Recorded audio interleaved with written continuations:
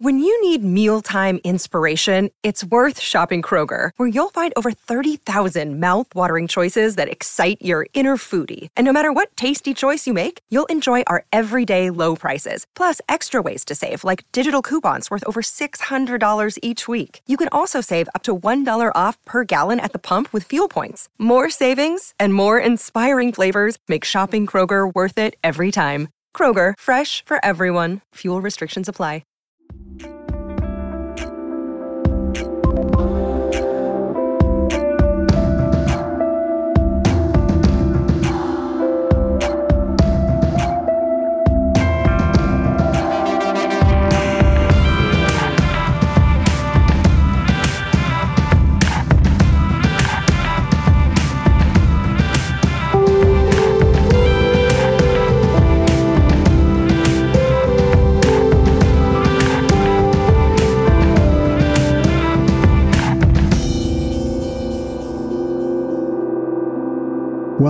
Welcome back to Studio Secrets A to Z. I'm Anthony J. Resta, your host, and we're going to jump right into part 2 with Lenise Bent, the legendary. We have to go into that album because, there's so many iconic songs on that. You can't drive from here to there without hearing the Logical Song or, that is such an iconic record. Can you tell us, where do we start with that one? Well, where we start with that is way back when I was in film school, but totally into music. I'm listening to all of these records like Gentle Giant, 10cc, and Pink Floyd, and Rufus, and I'm just trying to think of Boss Gags. I'm trying to think of all the records that were big at this time when when Crime of the Century came out, and I heard Crime.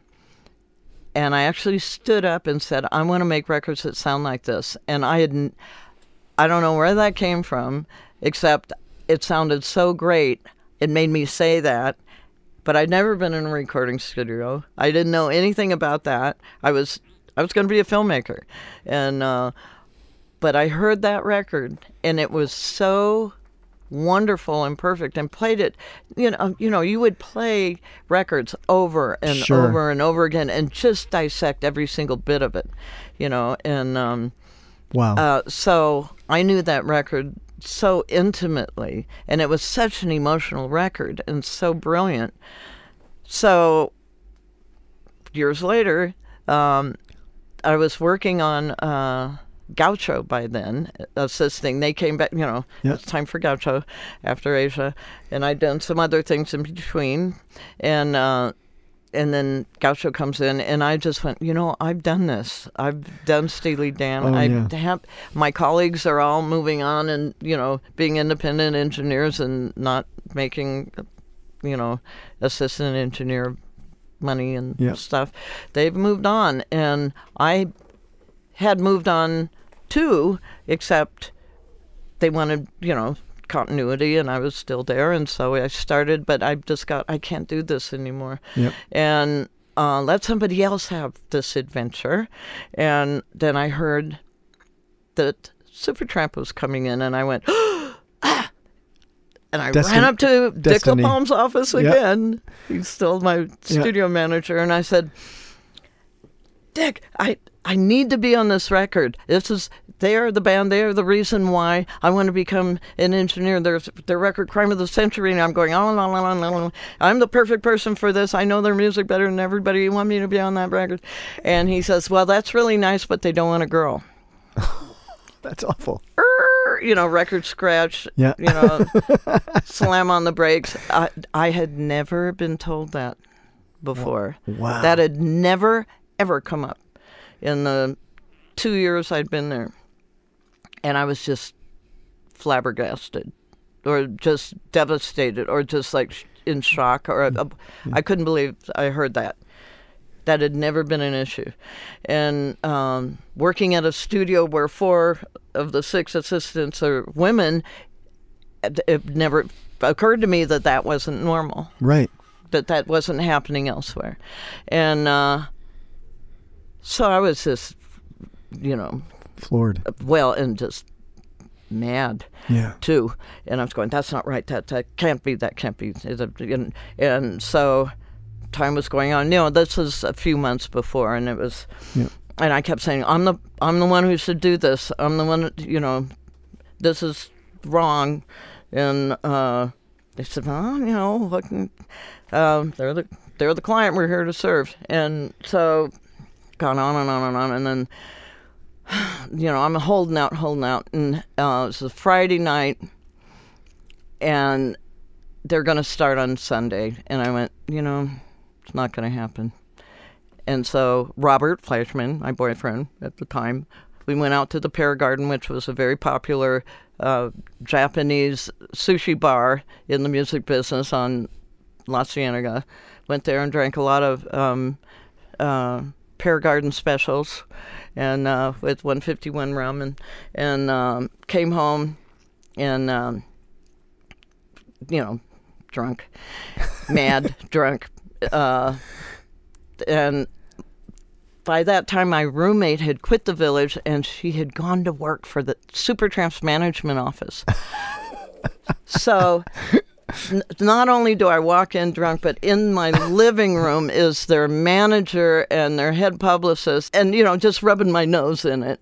And so I just walk by and go to my room and pass out. And it's about 8 o'clock at night. And the phone rings at 10 o'clock. And it breaks me up out of my drunken stupor. And it's the studio manager. The booking person said, be in Studio B at noon on Sunday. You'll be working with Supertramp. And I suddenly totally sober, going, what happened? What? It said, well, the one guy available didn't want to do it because it was going to be for 7 months. And I went, yes! Wow. Yes! So they said, so be there. Okay, great, thanks. Oh, boy. So I walk back through the living room, hey, hi, and go get my orange juice, because I'm dehydrated, but I'm happy and sober now. Incredible. And so Sunday comes along, and I show up, and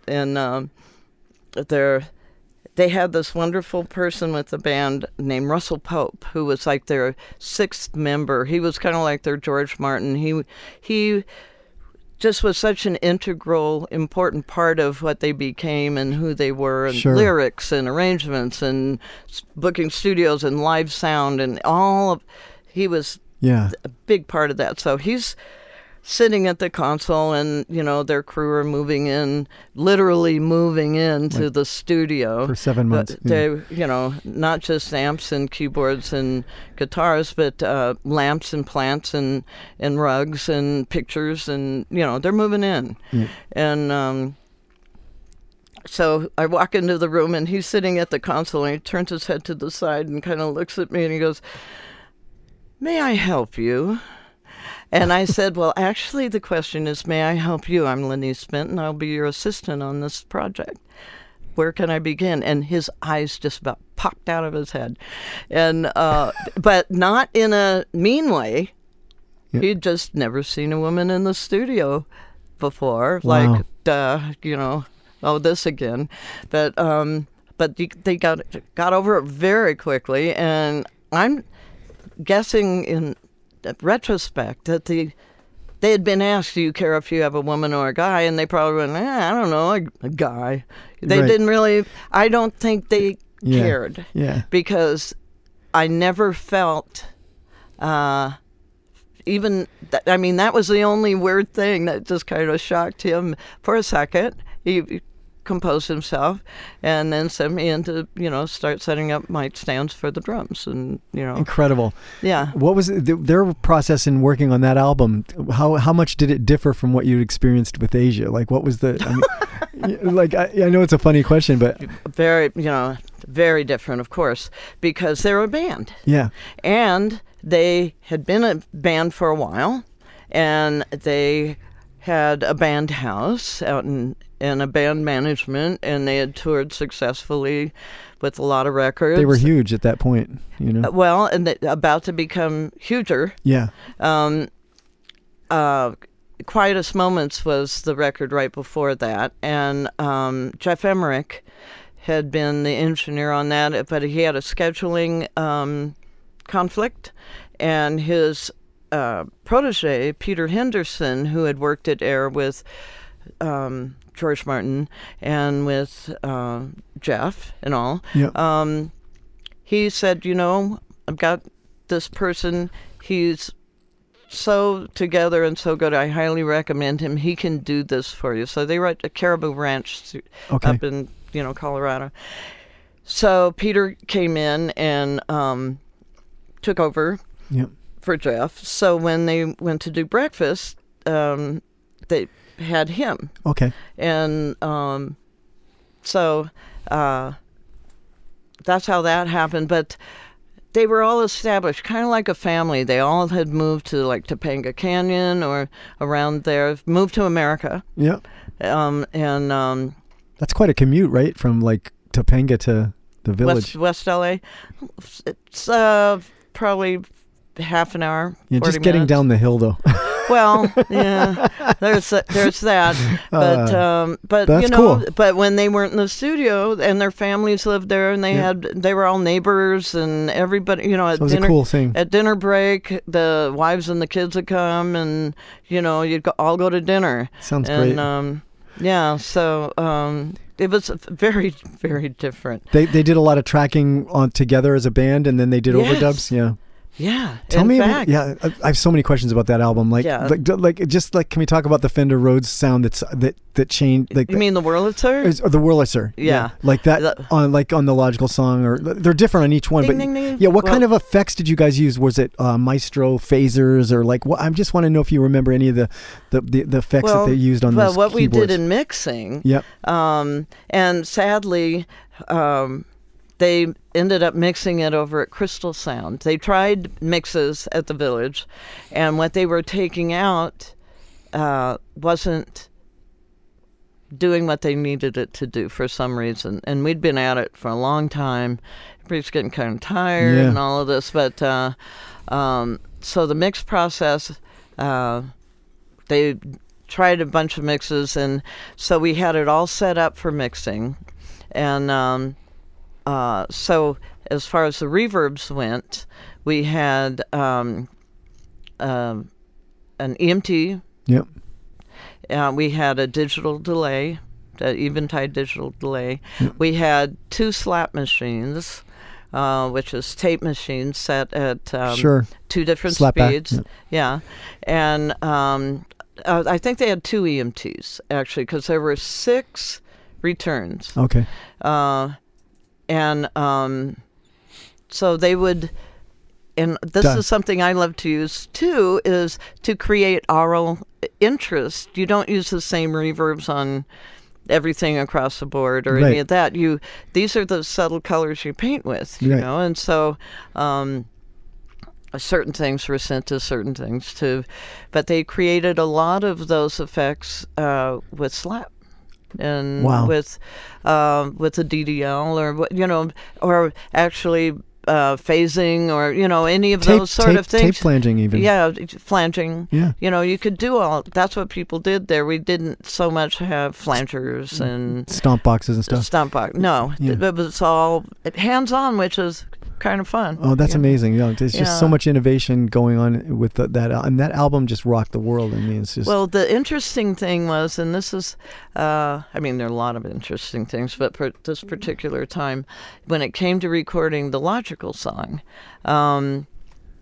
here we'd spent days and days getting sounds right and going around to different people's homes who had, Bosendorfers or, different pianos for Rick to play the piano to find the right piano. So we finally found the right piano and brought that to the Village.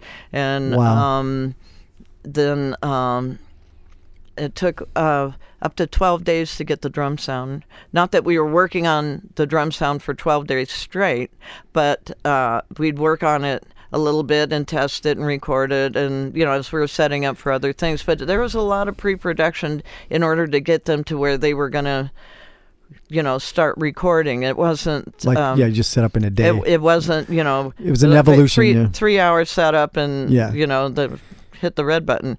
No.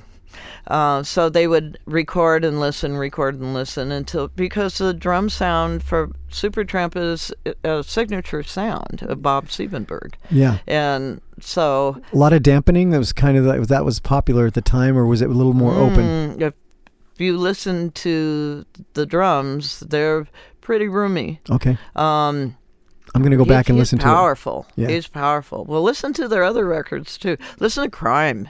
Listen to Crime of the Century. Yeah. I'm definitely going to go back and do it. Oh my God. Yeah, I can't wait. But even on the song Crime itself, I'm just going through my head. So Logical Song, we were on the piano for the Logical Song then. Well, no, they had determined all the sounds and where everything's going to be placed in the room and all of that, and John Helliwell, the sax player for Logical, he was put in the bathroom off the control room for isolation. So he sat on the toilet with his horn in the trash bin. Perfect. Yeah. Oh, wow, what a sound. Yeah, well, no, he was just going in, proper British, and it's so funny, and he goes, my horn's in the trash bin. And, so, with the headphones and all that, they could all communicate well. So it's time to record, and we did one pass, and then we did a second pass.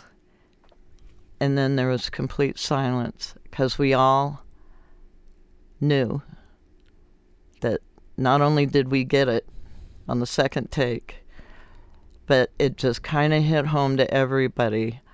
Oh my God, this is big. Yeah. Yeah, that song was almost completely done in the basic tracks. I mean, we doubled vocals.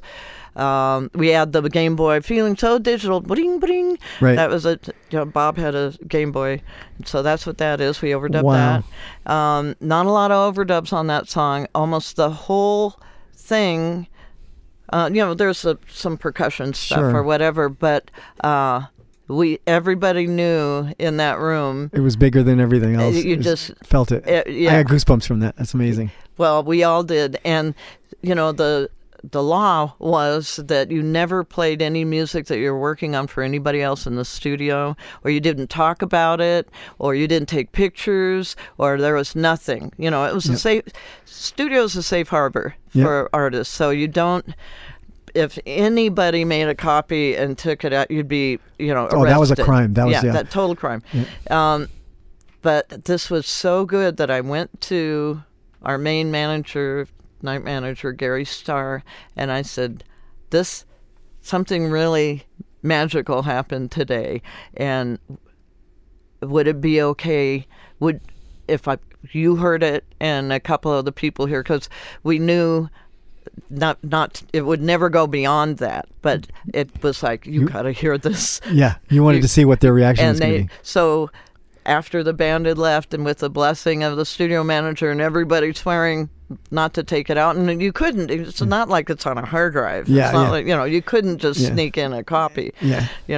So and everybody was professional, and so he gave the green light to play it back, which was big deal. Big deal, and we all listened and just went, oh my God, and. Yeah, so that just set That's incredible. The level of that record just went way up. Wow, that's incredible. That album, that's just unbelievable. And I'm singing on 2 of the songs. No way. And doing finger snaps on Good Page Stranger. Wow. And but there's a song, Oh Darlin', and I'm singing the background vocals on the end with the receptionist. That's incredible. Yeah, she's a singer, Robin Frederick, who's a singer-songwriter, but she was working at the Village at the time, so they said, can anybody sing here? And I said, well, I can sing, and harmonies, and so amazing. We're the ones singing on that, and then on a song called Nervous Wreck, on there that people are yelling, "Go, give a damn, fight while you can, kill. Yeah, we're ready now." So you can hear the one girl voice, and that's me. Wow. What was it like the first time you heard some of those songs on the radio driving in your car? I mean, oh, well, we'd already been being an assistant.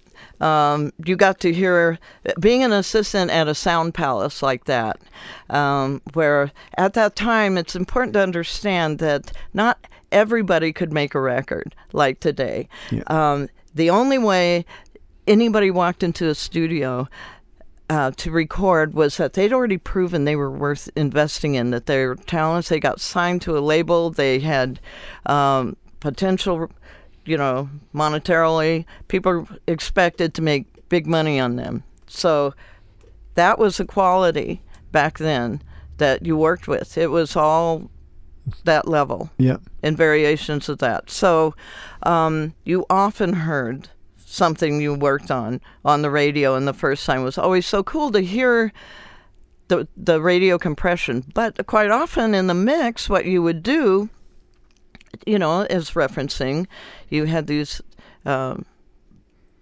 speakers called oratones. Sure, I know oratones. Yeah, oratones, and you'd put in the one, and you'd put it in mono. Always check your mixes in mono, children. So you made sure it sounded good in mono, and you referenced as much as you could, and to the point where I know at was it the record plant in New York, they had a car up on the roof, and they sent tie lines up to it so you could take your mix and play it back in the car.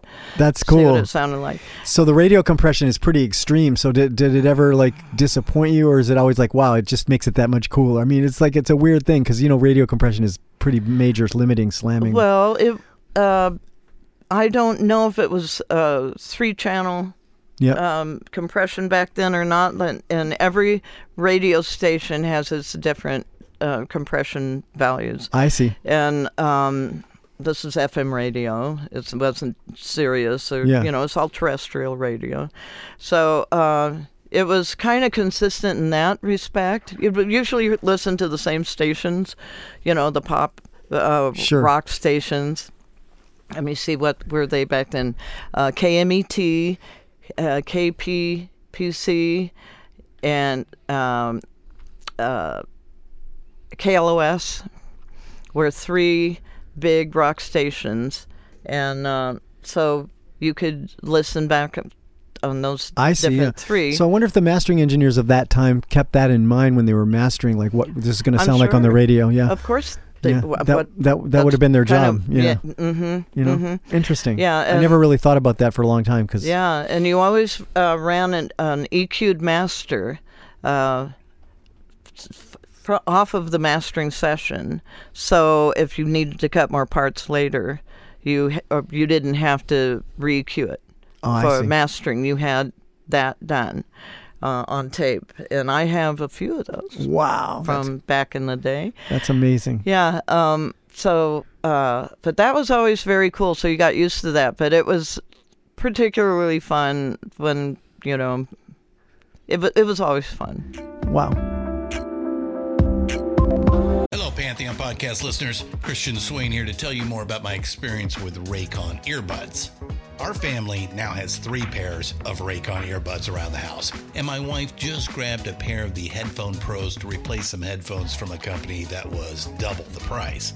And yes, she loves them. Now, if you haven't pulled the trigger on a pair of Raycons, or even if you have but you're in the market for another pair because they're just that good, well, now is the time to check them out, because they just launched their upgraded model of the best-selling everyday earbuds. With Raycon's upgraded everyday earbuds, now you also get active noise cancellation, ergonomic design, and multi-point connectivity that lets you pair with 2 devices at once. New quick charge function, 3 customizable sound styles, plus awareness mode. Available in a variety of vibrant new colors to complement any and all skin tones. I even have a pair of earbuds in a cool green color.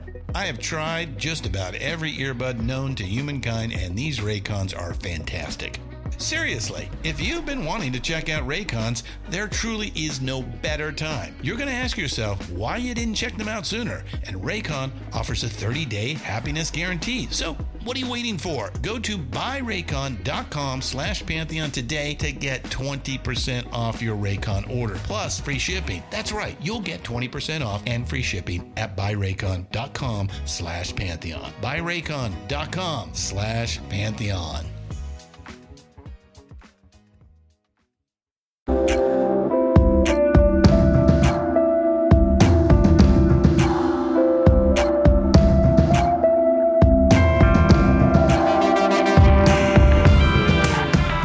One of the things I read about you, and I think it's a pretty important point, there's so much here, but is that you're the first woman to get a RIA award for Blondie's. We worked with Mike Chapman. Auto-American. Yeah, that's a huge, accolade. Yeah. It's just I'm the first woman. Well, you know how I want to approach that? I am the first one recognized. Because guess what? Back in the 50s and 60s, there were women producers putting together these records at the record labels who never got any credit. Oh, I see. So as far as engineering, though, to this day, I don't know of anybody before me who made a platinum album. As far as everybody knows and that I've been told, I'm the first one.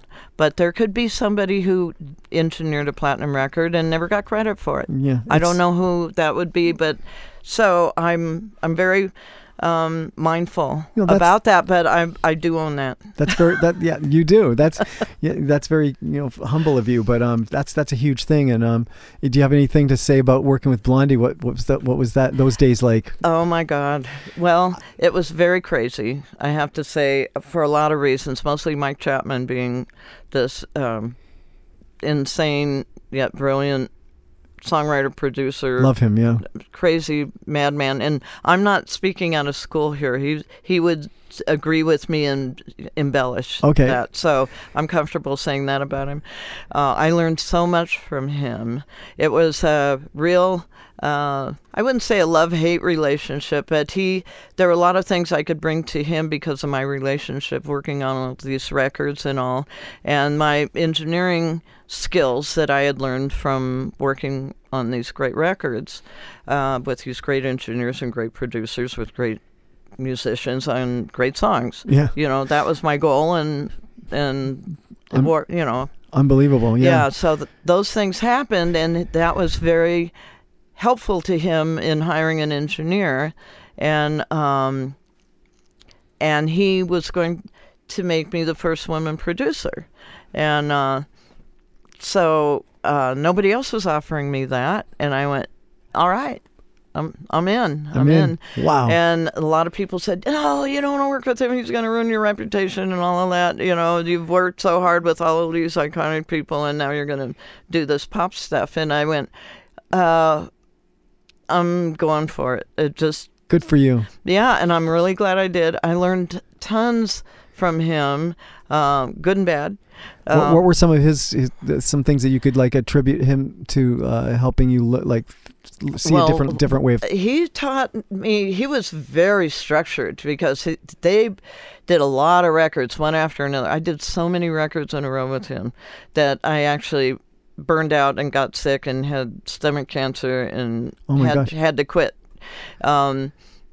And that was crazy hours and stuff crazy hours and crazy everything. Crazy everything. Yeah. And so, however, he was so good at structuring and okay, today we're doing this, we're doing this, we're doing this, we're doing this, and he was that kind of producer where he was more in charge of where he and his cohorts back in England and all, they would write the songs and then they would create the bands, or they would put things together and have them record the song, kind of like the old Brill building days. The Monkees well, and so that we were in the era of musicians wrote their own songs and they own, performed them all themselves and produced, and they had a producer, but the producer was working much more integrally with the band as opposed to saying, you're doing this and you're doing this and you're doing this. Well, he was more of the, you're doing this and we're doing it this way and we're, which I do not do in my production style. It's a different style. It's a different era and different time. And the artists I work with are not like that. Yeah. He's not inventing them. Yeah. Not that he invented all of them, but he invented a lot about them. Well, that's what he's known for. Yes, exactly. So that's kind of like not what I do, but I learned a lot through that whole process. And then when we were working on the Blondie record, because he had a record label for a while, so he had a roster of people, and we did a whole bunch of records on that. And sadly, that mysteriously didn't come to pass. So I don't know what happened to a lot of those. But there were, we worked with Cher, and we worked with Tanya Tucker, and we worked with... we worked with Blondie, and they were all on other labels. And so when I was really sick already with stomach cancer. Oh my goodness. But I knew that the Blondie record was coming, and I wanted that record. So I stuck it out. Oh my goodness. Yeah, and I'm so glad I did for obvious reasons. And that record was so amazing to work on because every single song is different in the style of the song, so the recording techniques are different, and it was so cool as an engineer to interpret technically the sounds that those songs were going to take on. And because I had worked with so many great people and had so much exposure, and I knew how to get those sounds, or I knew where to go, or where did you guys do that one? We did that at United Western, which is now East West, and United. So United, which just closed, sadly. Yep. It was United, then it became Ocean Way, and then it went back to being United. But it was all owned with Western Recorders, which was next door, which is East West. Okay. So we cut the basic tracks and the drums and all of that in Studio A, and it's a big room, right? Big room. Yeah. Wonderful Klimberg drums. Oh, I love his drumming. So it was so fun. I was telling Mike at the time when we were approaching how we're going to record this, and I was saying, I like to spend time with the drummer first and get the drum sounds and all of that and listen, and before we start bringing in anybody else. And he goes, oh yeah, I'm right there with you.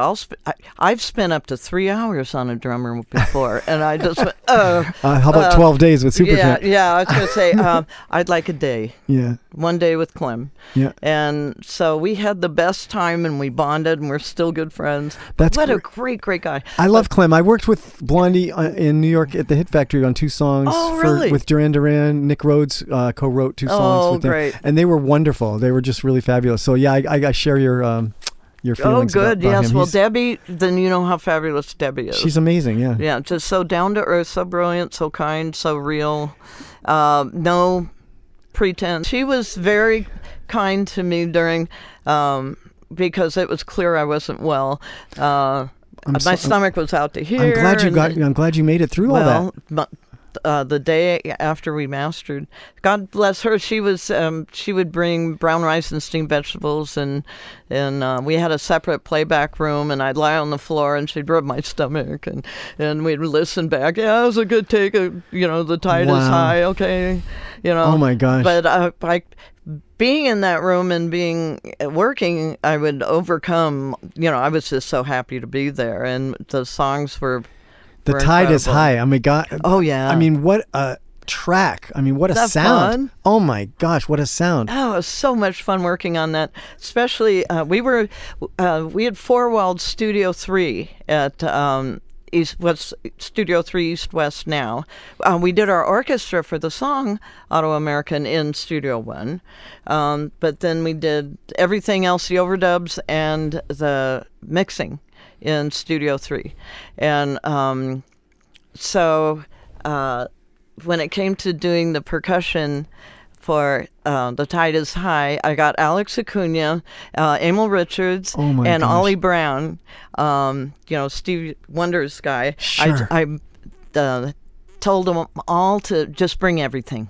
Just bring everything. It's incredible. And so they set up and they brought boo-bangs and they brought boo-bams rather, and they brought timbales and everything. And Alex actually had an actual jawbone. You know how a vibroslap is a takeoff on a jawbone? This was a real horse's jaw with the teeth rattling in it. So he would hit it in the beginning of the. I've got to go check. After the timbales right in the beginning of the intro of the song, that on the one, there's an actual jawbone on that. Oh my gosh. Which cracks me up. So what I did was I had them all set up, and then I had them play 3 passes. So it was like the equivalent of having 9 percussionists, of the best percussionists on the planet in the room. And wow. Isn't that, it was so joyous. And it translates just unbelievably. Like the sound of that mix is just unbelievable. My kids, when they were like 3, 5, and 9, that was like their favorite song. I mean, everybody loves that song. It comes on and you're instantly happy. Well, because you can see how it makes me feel talking about it. Yes. And that's what it was like to record it. And that's what's so important. People's attitudes and feelings go right to tape or go right into the recording. So it's so important. Oh my gosh. That to have the proper energy. This is the best thing, and this is why we're here. And this is what it's all about for us. And this is what people need to understand. It's like, you put everything into it. We're not given a choice when you're a real hardcore artist. You do it because you have to. And exactly. Same with engineering. Yeah. Especially now. At one point it was quite a viable career. I made tons of money back then. Well, it's wonderful though. I mean, you've changed history. I mean, these records that we've been talking about, they're just iconic, and it's just amazing to have you here. And we'd love to get you back anytime, another time. Yeah, because there's a million things I didn't even get to, but we got a double episode here already. And we're so excited, and it's wonderful. Thank you so much. Thank you for having me. This was so much fun for me, and my goodness, and sharing these kind of stories, like you said, are so important because they do put the emphasis on why we do it. Yep. It has nothing to do with the gear. Yep. Nothing to do with the ears and the experience. Well, in the heart. Yeah, in the heart. Wonderful. Thank you, Lenise. Studio Secrets A to Z signing off. Talk to you soon.